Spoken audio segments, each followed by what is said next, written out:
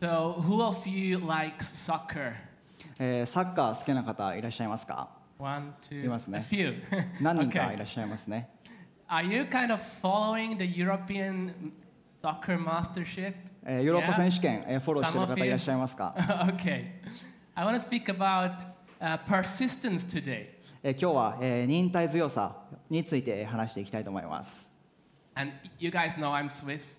スイス出身なことは皆さんご存知ですね。And the Swiss soccer team did an amazing job, an amazing example of persistence during this mastership. ヨーロッパ選手権で、スイスの、代表チームは、素晴らしい、働きをしました。By the way, tonight is the final. Tonight, England will play Italy.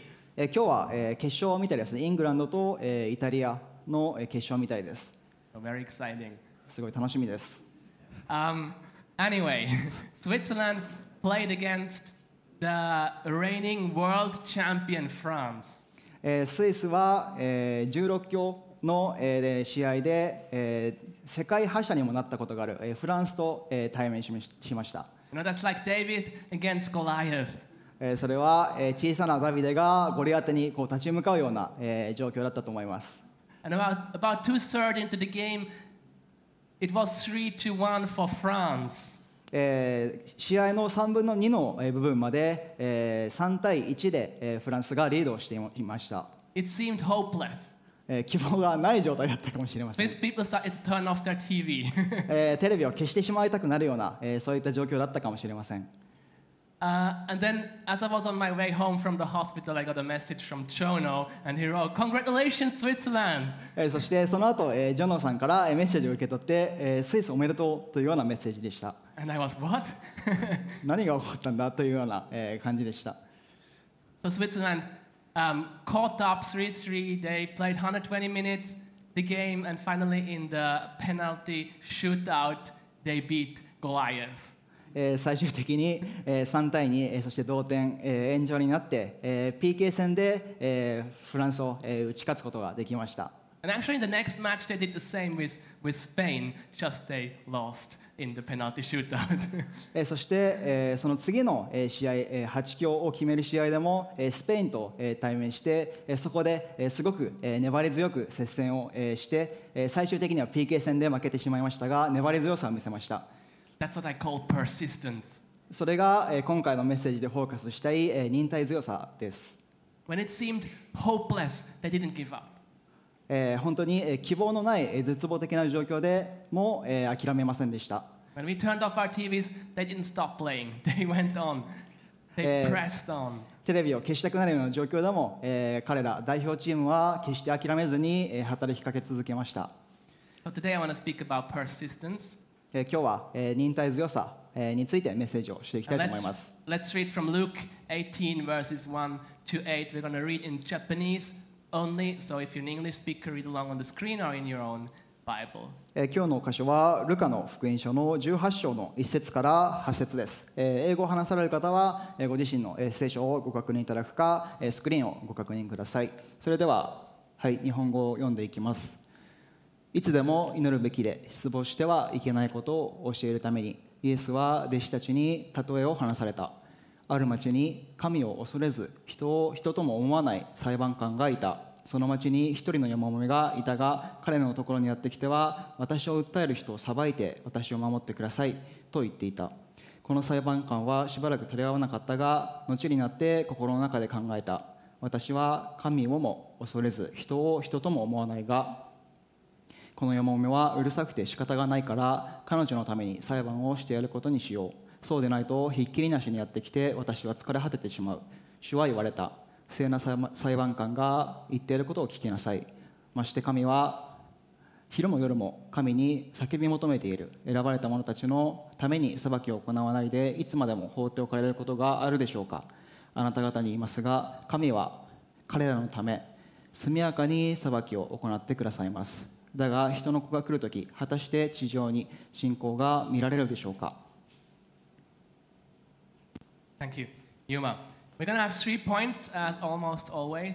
はい、いつも通り3つのポイントを話していきたいと思います。The first point is called Never Give Up. はい、諦めない。1つ目のポイントです。Second point is you are needy. 2つ目のポイントがあなたには必要があるというポイントです。And the third point is always praying on your behalf. そして最後の3つ目のポイントでいつもあなたのために祈っているということを話していきたいと思います。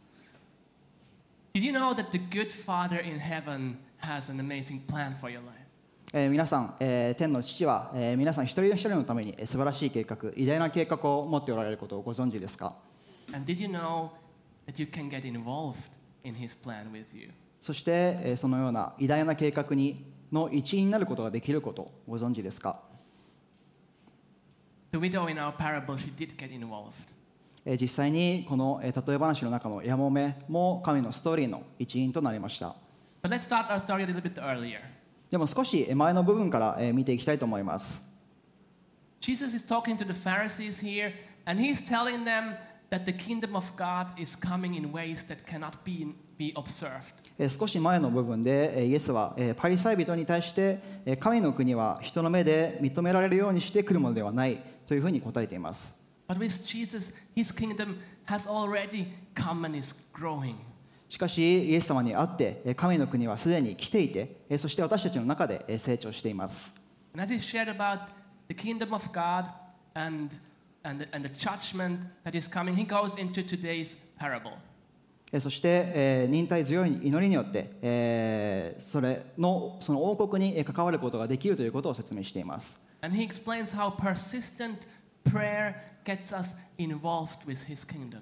それは忍耐強い祈りを通してイエス様にそして神の王国に関わることができることを表しています。How persistent praying gets us involved with the king himself. そして祈りを通して神本当の王であるご自身に関わることができることを表しています。This parable, these 8 verses are kind of bracketed by verse 1 and verse 8. はい、今日読んだ箇所の1節から8節の部分で、大きな、まとまりに分けることができます。And it's one of the few parables where Jesus actually tells already at the beginning what he wants to say with that parable, what's the meaning of that parable. はい、最初の部分でイエス様が、例え話を通して、本当に伝えたいことを、話しています。So we have to understand this parable in the light of verse 1 and verse 8. なので、その部分を理解することを通して本当にイエス様が伝えたいことを理解することができると思います。He says that he shares this parable so that we should persevere in prayer and not lose heart. そこでは私たちは失望してはいけない、忍耐を持って絶えず祈り続けるということを教えてくださっています。One Greek word that is used here in this parable is found in ancient Greek games such as boxing. この中で使われている言葉のギリシャ語の語源の一つが古代の競技でも使われていたようなボクシングのような競技でも使われているような言葉でした。This widow is wearing out her opponent with such persistence like a boxer. この例え話のやもめも忍耐を持ってそして相手となっている人に疲れさせるそのような態度を持っていたと思います。Like a boxer with punches. パンチをして相手を疲れさせるそのような忍耐強さの思った態度です。Always pray and don't lose heart, don't lose faith. いつも絶えず祈ってそして失望してはなりませんというふうに教えています。Don't let the punches of the opponent get you discouraged. 敵からのパンチを受けて失望してはいけませんということを教えています。Don't let them get you disappointed or hopeless. パンチを食らってしまったからといって失望したりがっかりした気持ちになってはいけませんと教えています。If the Swiss soccer team would have got hopeless, they would have just withdrawn and kind of just protected their area and they would have lost. スイスの代表の先ほどの例の代表のチームもパンチを攻撃を食らってしまってたじろいでしまってそのような態度だったら負けてしまっていたと思います。What are such punches? 皆さんのにとってのパンチは何でしょうか？ Maybe troubles in your relationships with people. もしかしたら人間関係のトラブルかもしれません。People at church, people at work, in your family. 教会だったり家族だったり仕事場での人間関係かもしれません。 Maybe stress or pressure from work or school. もしかしたら学校だったり仕事場のストレスだったり疲れかもしれません。Jesus calls you to be persistent in prayer in such times. イエス様はそのような状況の中でも忍耐を持って絶えず祈るように呼びかけています。God wants to help you to overcome. 神様がそれらの状況を乗り越えることができるように祈りを通して助けてくださいます。He wants to help you to grow. そしてそれを通して成長してほしいと願っておられます。Have you guys heard of William Wilberforce? 皆さん、ウィリアム・ウィルバーフォースという方を聞いたことがある人はいますか？ Some people think like I've heard his name before, but who was he? いないですかね。It was in 1789, some while ago. 1789年頃のことです。That William Wilberforce he gave a 3-hour speech at the British Parliament against slavery. ウィルバーフォースは英国議会に対して奴隷制に反対するための3時間の演説を行いました。A passionate speech, and then he turned in his bill against slave trade, and it was turned down. すごく情熱を持ったスピーチをして3時間続けましたが、そこでその法案は否決されてしまいました。He did the same the following year. その翌年もウィルバーフォースは同じことをしました。But his bill was again rejected. そしてまたそれが否決されてしまいます。He did the same the following year, and the following year, and the following year, そ and して they その kept 翌年 being も rejected. その翌年もまたその翌年も熱心にスピーチを続けますが結局その法案は否決されてしまいます。In every year between 1789 and 1806, for 18 years, he had his long speech in the parliament and was turned down until he got a breakthrough. 1789年から1806年まで18年もの間毎年ウィルバーフォースは奴隷制の廃止の法案を出しましたが毎年否決されていって最後にようやくそれが受け入れられることになります。 It was finally in 1807 that the British Parliament abolished slave trade. 1806年にようやく議会が奴隷の貿易を廃止することになりました。 That's persistence. それこそが本当の忍耐強さだと思います。18 years of giving your life into this cause. 18年もの間、ウィルバーフォースは訴え続けました。18 years of being rejected and rejected and over again rejected. 何度も何度もスピーチをしても毎年否決されていましたが、18年経ってようやくそれが受け入れられました。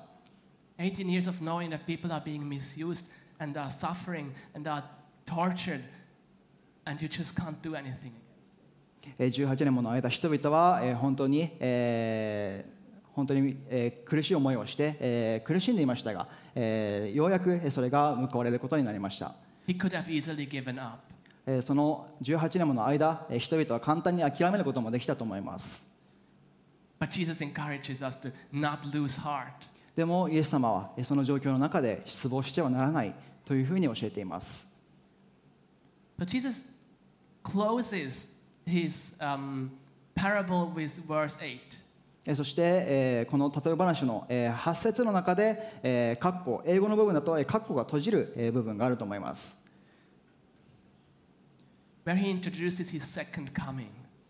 そこで、イエス様が戻って来られることについて、書かれています。And when Christ comes again, how will he find us? そしてイエス様が戻って来られるときにどのように信仰が見られるかということを試しています。So don't lose heart at the current loss, but get encouraged by the price that can be achieved.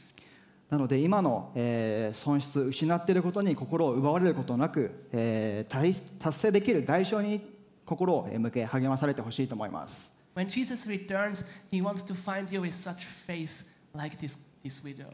イエス様が戻って来られるときに、ここで話されているヤモメのような、絶えず祈る忍耐強い信仰を、見たいと願っておられます。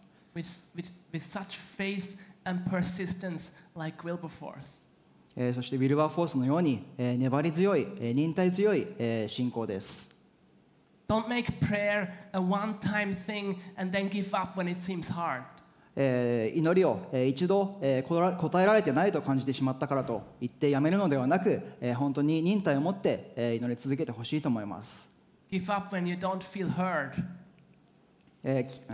神様が答えてくれないからと感じてしまってそこで祈りをやめてしまうのではなく、絶えず祈ってほしいと思います。Sometimes God wants to write a different story with your life than you. 時に神は私たちが期待する人生と違ったストーリーを描くこともあると思います。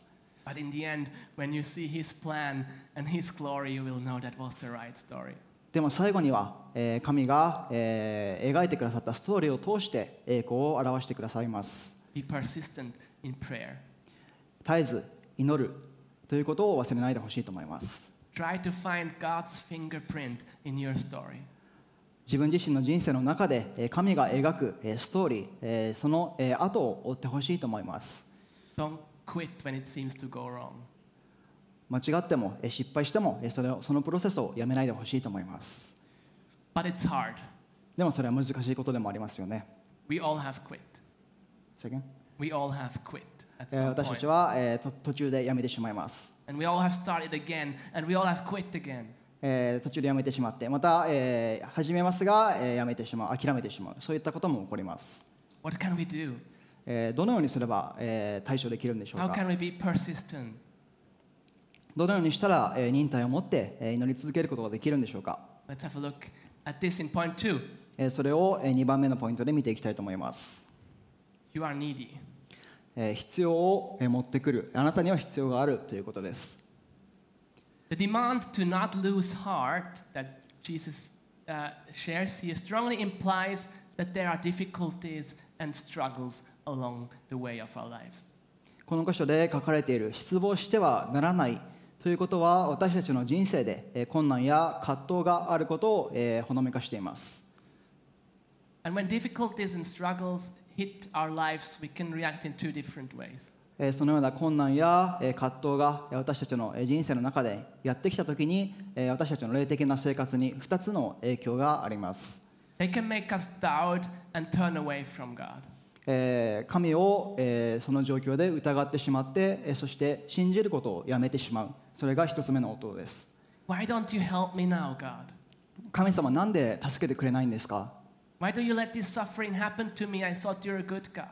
神様あなたは良いお方であると思ったのになんで困難や苦しみがあるんですか。 I gave all this for you. Don't I deserve a little bit from you back?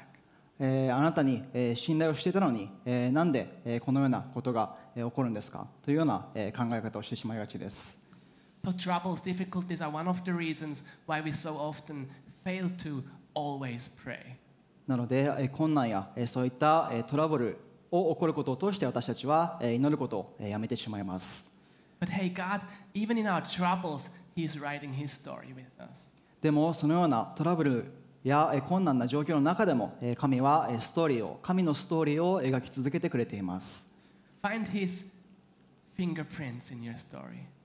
自分自身の人生の中で神がどういうふうにストーリーを描いてくれているか、その後を追ってほしいと思います。 And join His story with praying. そして祈りを通して神のストーリーに加わってほしいと思います。 In our pain, we realize more than ever how needy we are, how needy of help we are. そして私たちの痛みを通してどれだけ私たちが神を必要としているかを気づかせてくれます。 So that's the other way you can react.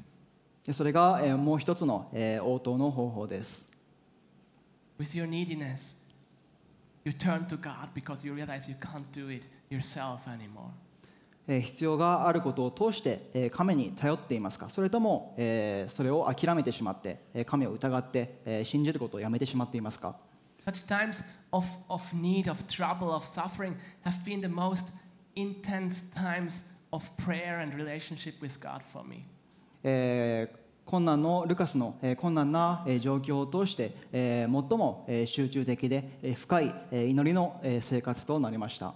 I just experienced these last 3 weeks going through COVID-19 as a blessing to my spiritual life. この3週間のコロナに感染してからの期間は簡単ではありませんでしたが、霊的な生活において最も実りのある3週間になりました。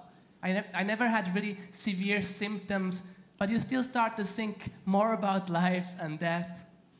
本当に厳しい、重症化とかにはなりませんでしたが、本当に人生について、また祈りについてすごく、いろいろと考えさせられました。And I started reading the Psalms. Or actually, I didn't read because of my headache, so I was just listening. Psalms, you can find them on YouTube. 詩篇を聞いたりとか、いろいろなことをして、思い巡らせていました。And so much time in the hospital, bored, just praying. はい、本当に病院の中で、たくさんの時間を過ごして、飽きてしまった時もありましたが、祈り続けることをしました。It's funny, I just told in the last board meeting, like I have been asking people to pray for me that I can deepen my prayer life.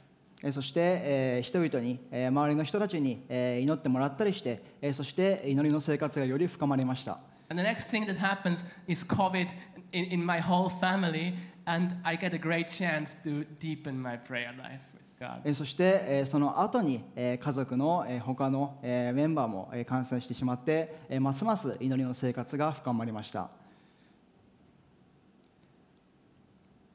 So we can react in two different ways to difficulties. We can turn to God, or we can turn away from God. そのような困難な状況の中で、神に、必要を持ってきて頼るか、もしくは、信じることをやめてしまうか、どちらかの応答ができると思います。Another reason that brings us away from God can be ordinary everyday life. そして、神を信じること、祈ることをやめてしまうもう一つの理由が、平凡な、日常生活の中で起こることです。Just daily routine. 日々のルーティンです。Before our parable, Jesus speaks about his second coming, about the judgment. 少し前の箇所でイエス様は再臨について語っています。And he compares it with the days of Noah and Lot. そして、ノアとロトの時代の日々と比較しています。And interestingly, Jesus doesn't mention any specifically bad or sinful thing they were doing at that time. そして、本当に、罪深い生活について書かれているわけではありませんが、But it just says they were eating, they were marrying, buying, planting, building, and then the judgment came upon them. その後に、結婚したり、買ったり植えたり建てたり日々の生活について書かれていますが、その後に洪水が来たり火が降ったりしてしまいます。 Then the flood came and the fire fell. すみません、ちょっと先に言ってしまいましたね。洪水が来て火が降ったりしてしまいます。 We can get so caught up in our daily routine. There is nothing bad about it, but if we can get so caught up with that routine that we more and more get disconnected from God and from communication with Him. それ自体は本来は悪いものではありませんが、そこにフォーカスをしすぎてしまうと少しずつ神様とのつながりを失ってしまいます。 And apart from God, our faith is perishing. そして神から離れてしまっては信仰も弱まってしまいます。 The more we get disconnected with God, the further we get away from Him, the more it will rob us of our zeal and love for God and our faith in Him. そしてそのような、平凡な、毎日のことに、心を向けてしまうと、神からのつながりを、失ってしまって、そして神から愛を受け取ることの、妨げにもなってしまいます。But these difficulties of life, this daily routine, they point to a deeper problem in our hearts. しかし、日々の、ルーティンも、そして人生の中の、試練や問題も、一つの、大きな、より深い問題につながっています。Right after our parable, Jesus goes on and tells another parable. この、例え話の後、もう一つの例え話があります。He speaks about the self-righteous Pharisee who is praying in the temple, how good he is, and looking down at the tax collector who is repenting of his sin. ここでは2人の登場人物がいます。1人目が自分の行いを誇っているパリサイ人と、もう一つが自分自身謙虚になり罪を悔い改めている主税人の話です。The Pharisee was proud in his sin, and the tax collector was humble in his sin and humbled himself before God. パリサイ人は自分の偉大な行いを神に示していましたが、主税人は深く悔い改めることをしました。Both the widow as well as the tax collector, they realized their neediness.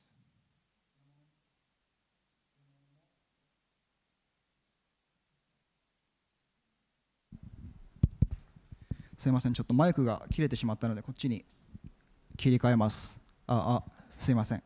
やもめも、主税人も自分たちが神を必要としていることをその例え話の中で認めました。They realized that they're both needy for help. They need someone to come and help them to get out of their situation. 自分自身の必要を認めて、そしてその必要を神に持っていく、そういったことをしました。The Pharisee was very proud and self-righteous.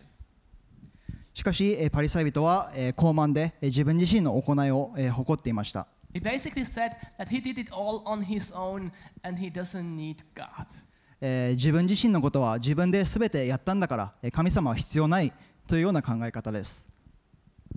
When I'm so caught up in my daily routine, so I don't come to God with prayer, I don't understand my need for Him. 日々のルーティンだったりやるべきことに心を奪われてしまうと神の必要性を忘れてしまって神に頼ることができなくなってしまいます。Like the Pharisee, I think I can do it myself. パリサイ人のように自分自身で何とかする、そういった考え方を持ってしまいます。I think I'm okay without God. I don't need to pray. I don't need His help. I don't need to call on Him. 自分自身の力で何とかなるから神様なんて必要ない、そういった考え方を持ち始めてしまいます。I can manage it myself. 自分自身で何とかしてやる、そういった考え方です。When I turn away from God in my difficulties, in daily situations, I basically don't trust Him that He is able to help me with my problems. もし自分自身の力に頼ってしまったときは、その場で神は必要ないから自分自身の力で自分のことをできるというような、神は必要ないと言っているような状況です。Because I don't trust Him that He can meet my needs, I will take care of them myself. 神は自分自身に必要を満たしてくれないから自分自身のことは自分で何とかしよう、そういった考え方です。Do you trust the Father? 天の父を信じていますか？ Our Father in heaven, I mean. 天におられる父なる神です。What is your image of Him? 皆さんの天におられる父のイメージはどのようなイメージでしょうか？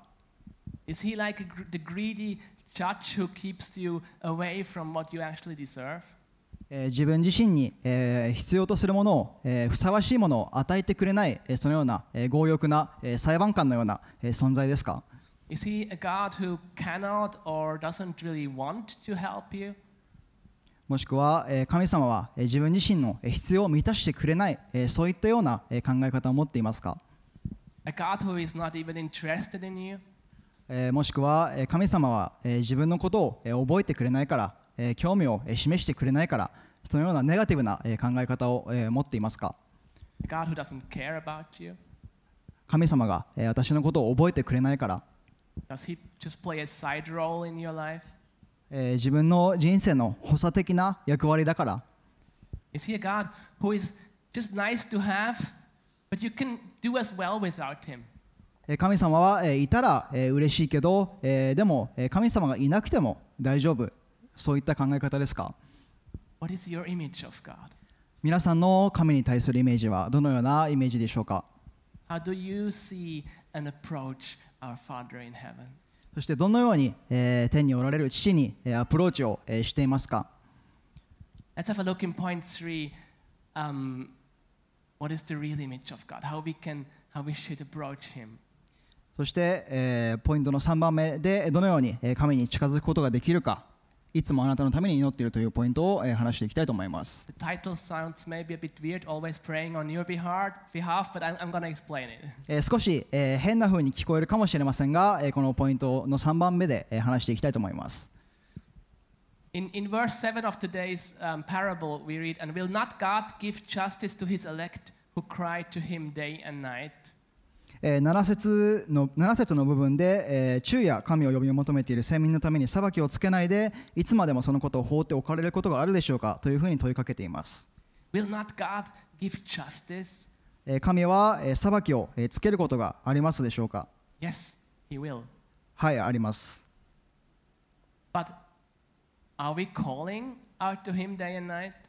でも私たちは、昼も、夜も、問わずに、神を呼び求める、そういうことをしているでしょうか。 Are you looking at Him for help, or are you trying to save yourself? 神に、助けを求めるのではなく、自分自身で解決しようとしていますか。 Are you always persistent? いつも、絶えず、祈っていますか。 Or do you sometimes get discouraged and lose heart? 時には、失望してしまったり、がっかりしてしまう、そういうこともありますか。 Are you always seeking to live in your Father's story, seeing His fingerprints in your life? いつも、神が描いてくれるストーリーの後をたどっていますか。 Or are you trying to weave your own story? もしくは自分自身の意思で自分のストーリーを描いていますか。 I think most of us, or not, and any one of us, we are not able to connect with God in such a way. None of us is able to connect with God in such a way. 誰も、自分自身の、力によっては、そのような、神とつながることは、できないと思います。But there is good news. でも、良い、知らせがあります。Even if you fail to do that, even if you fail to be so persistent, there is one who does it for you. どんなに私たちが弱く、そして失敗しても、それを完璧に、行ってくださった方が私たちのために、いらっしゃいます。Widows were some of the weakest people in that society. やもめは、当時、最も、社会的に、弱く、低いとされるような、立場にありました。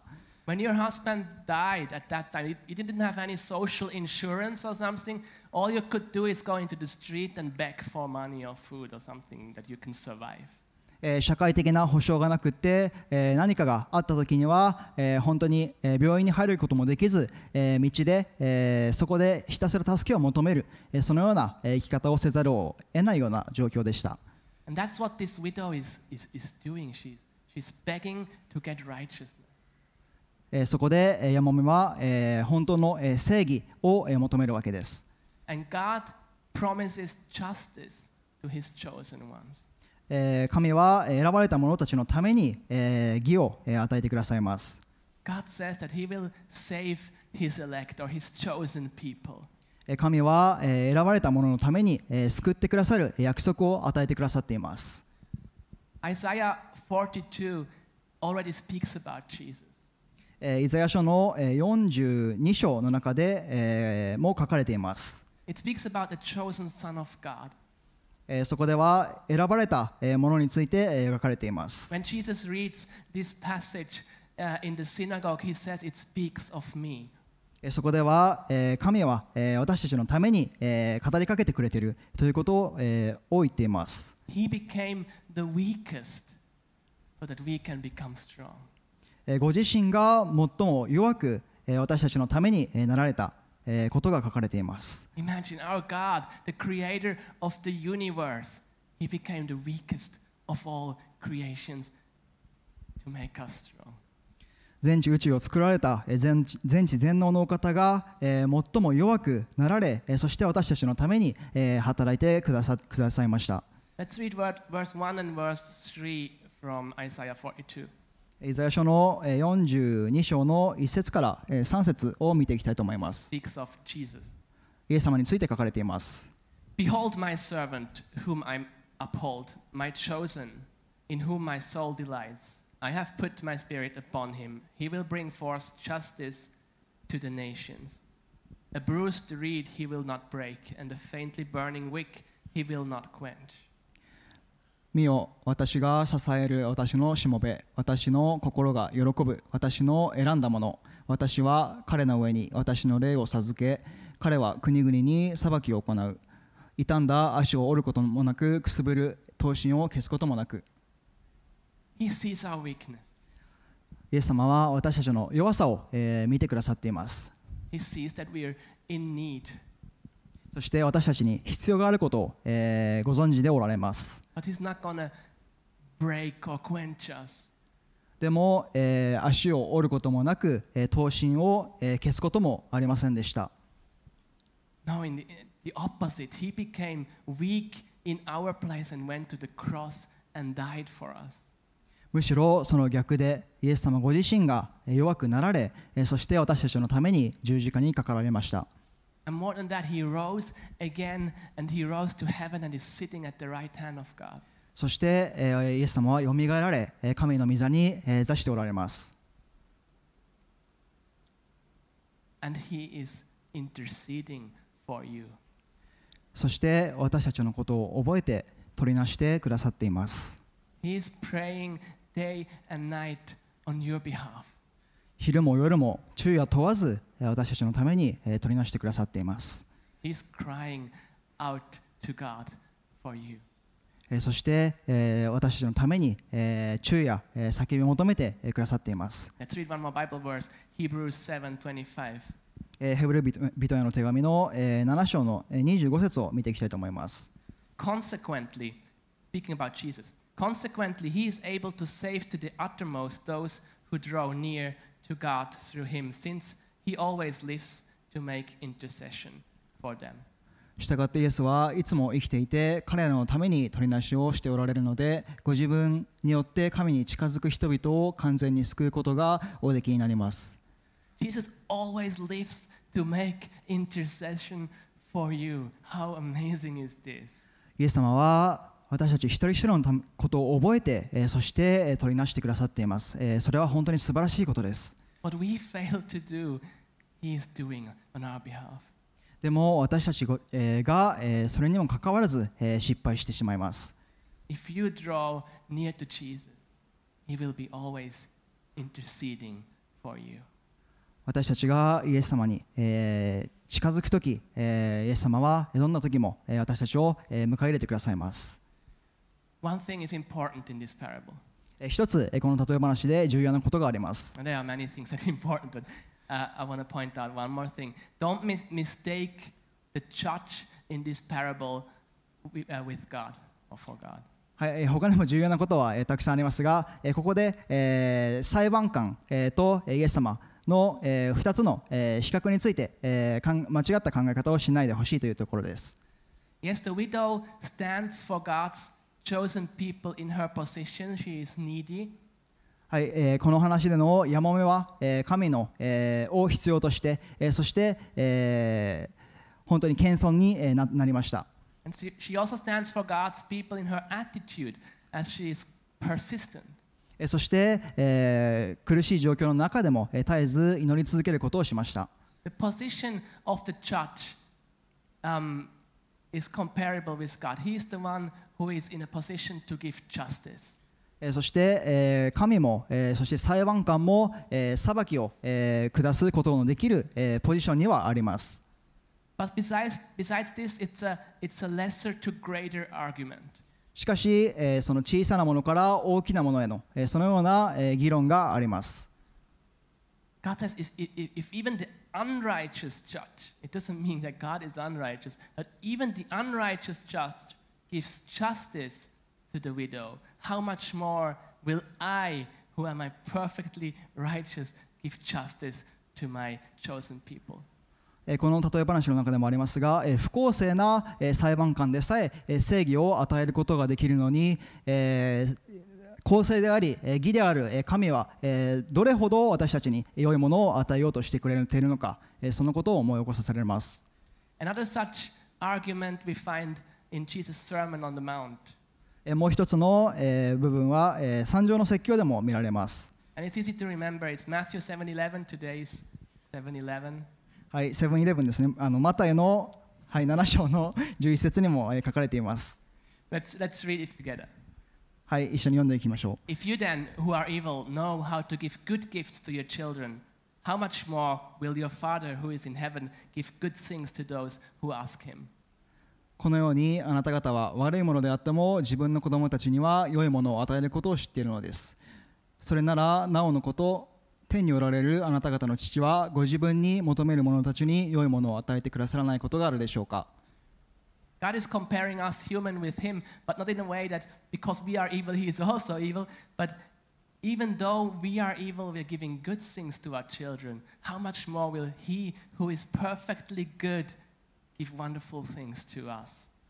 本当に不公正な裁判官であっても、正義を与えることができるにもかかわらず、良いお方である神はどれだけ私たちを愛して、そして良いものを与えておられるでしょうか。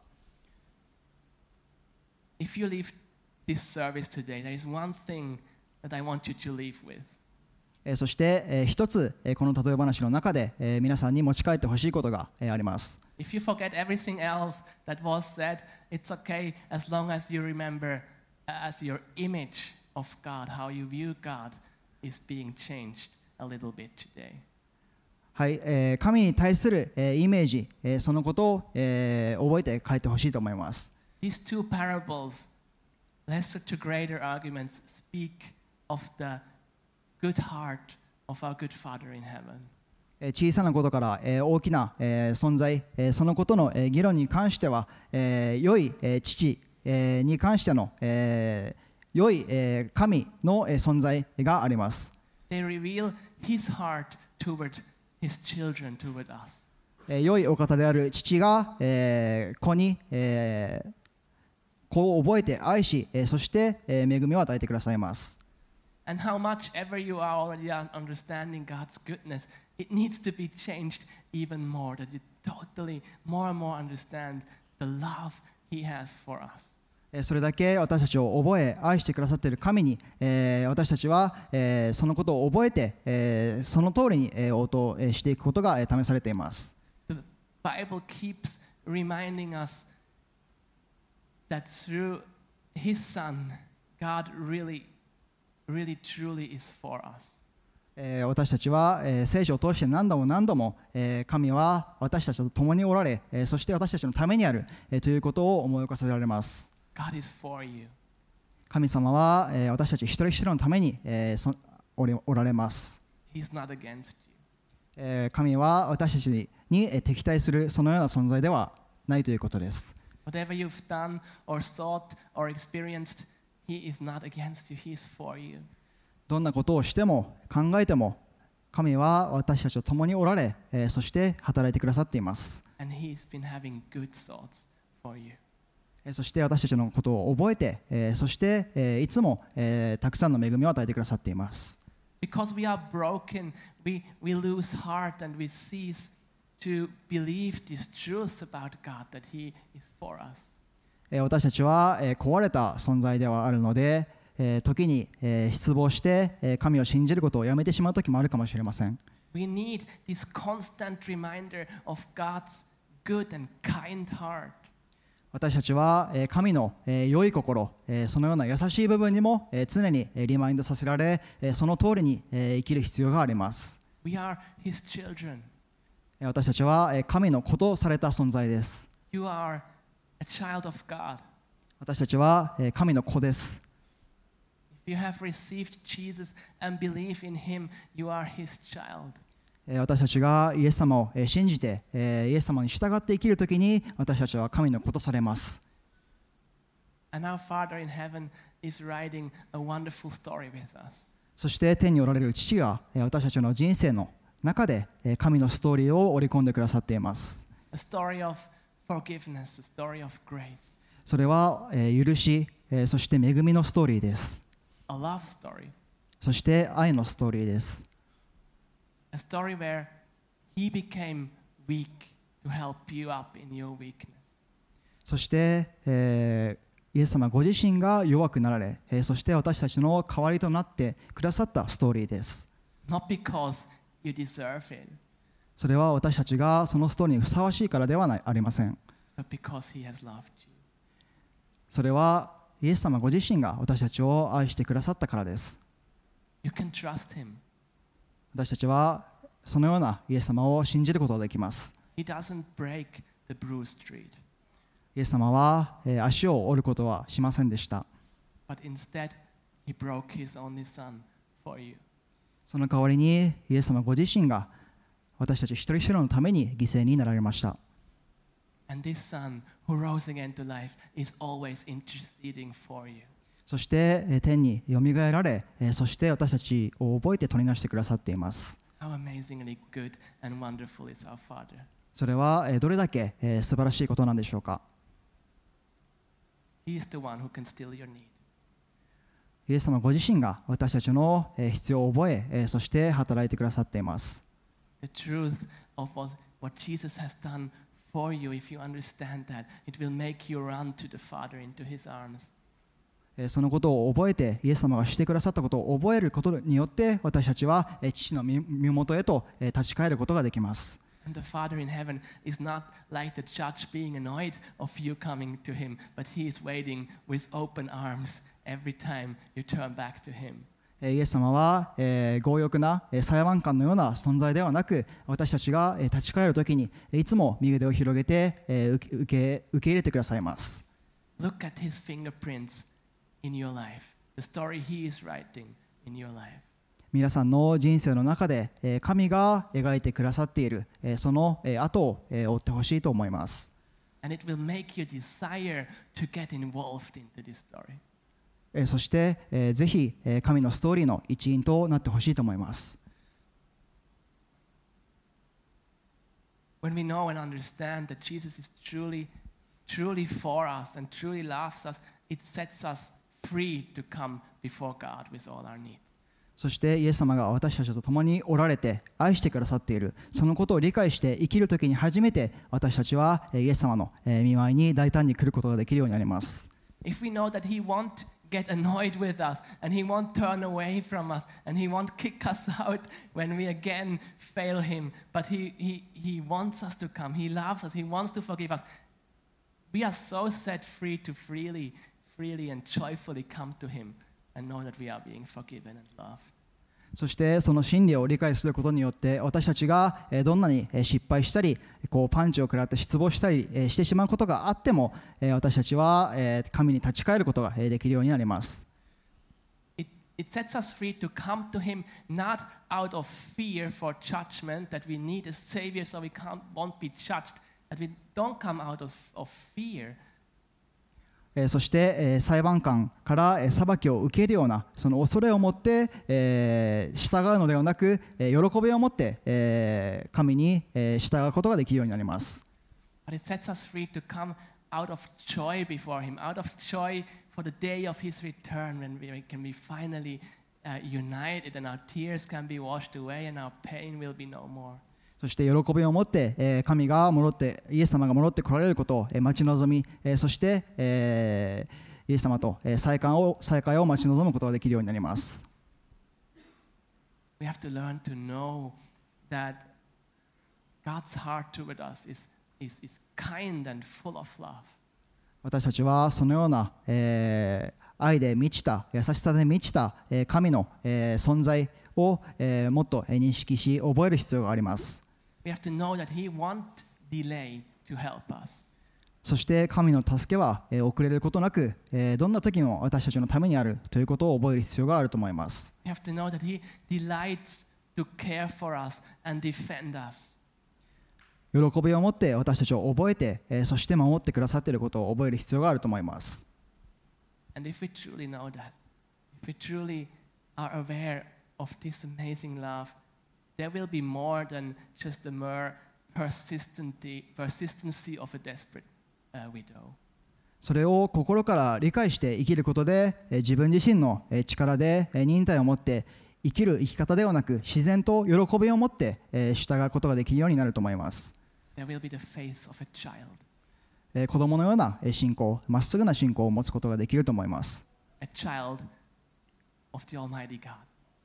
全能な神様のに対してまっすぐな信仰を持つことができるようになります。A child safe and secure in his father's story. そして神のストーリーの中で憩うことができる、そのような心の持ち方に私たちが変えられていきます。Let's pray together. 一緒に祈っていきましょう。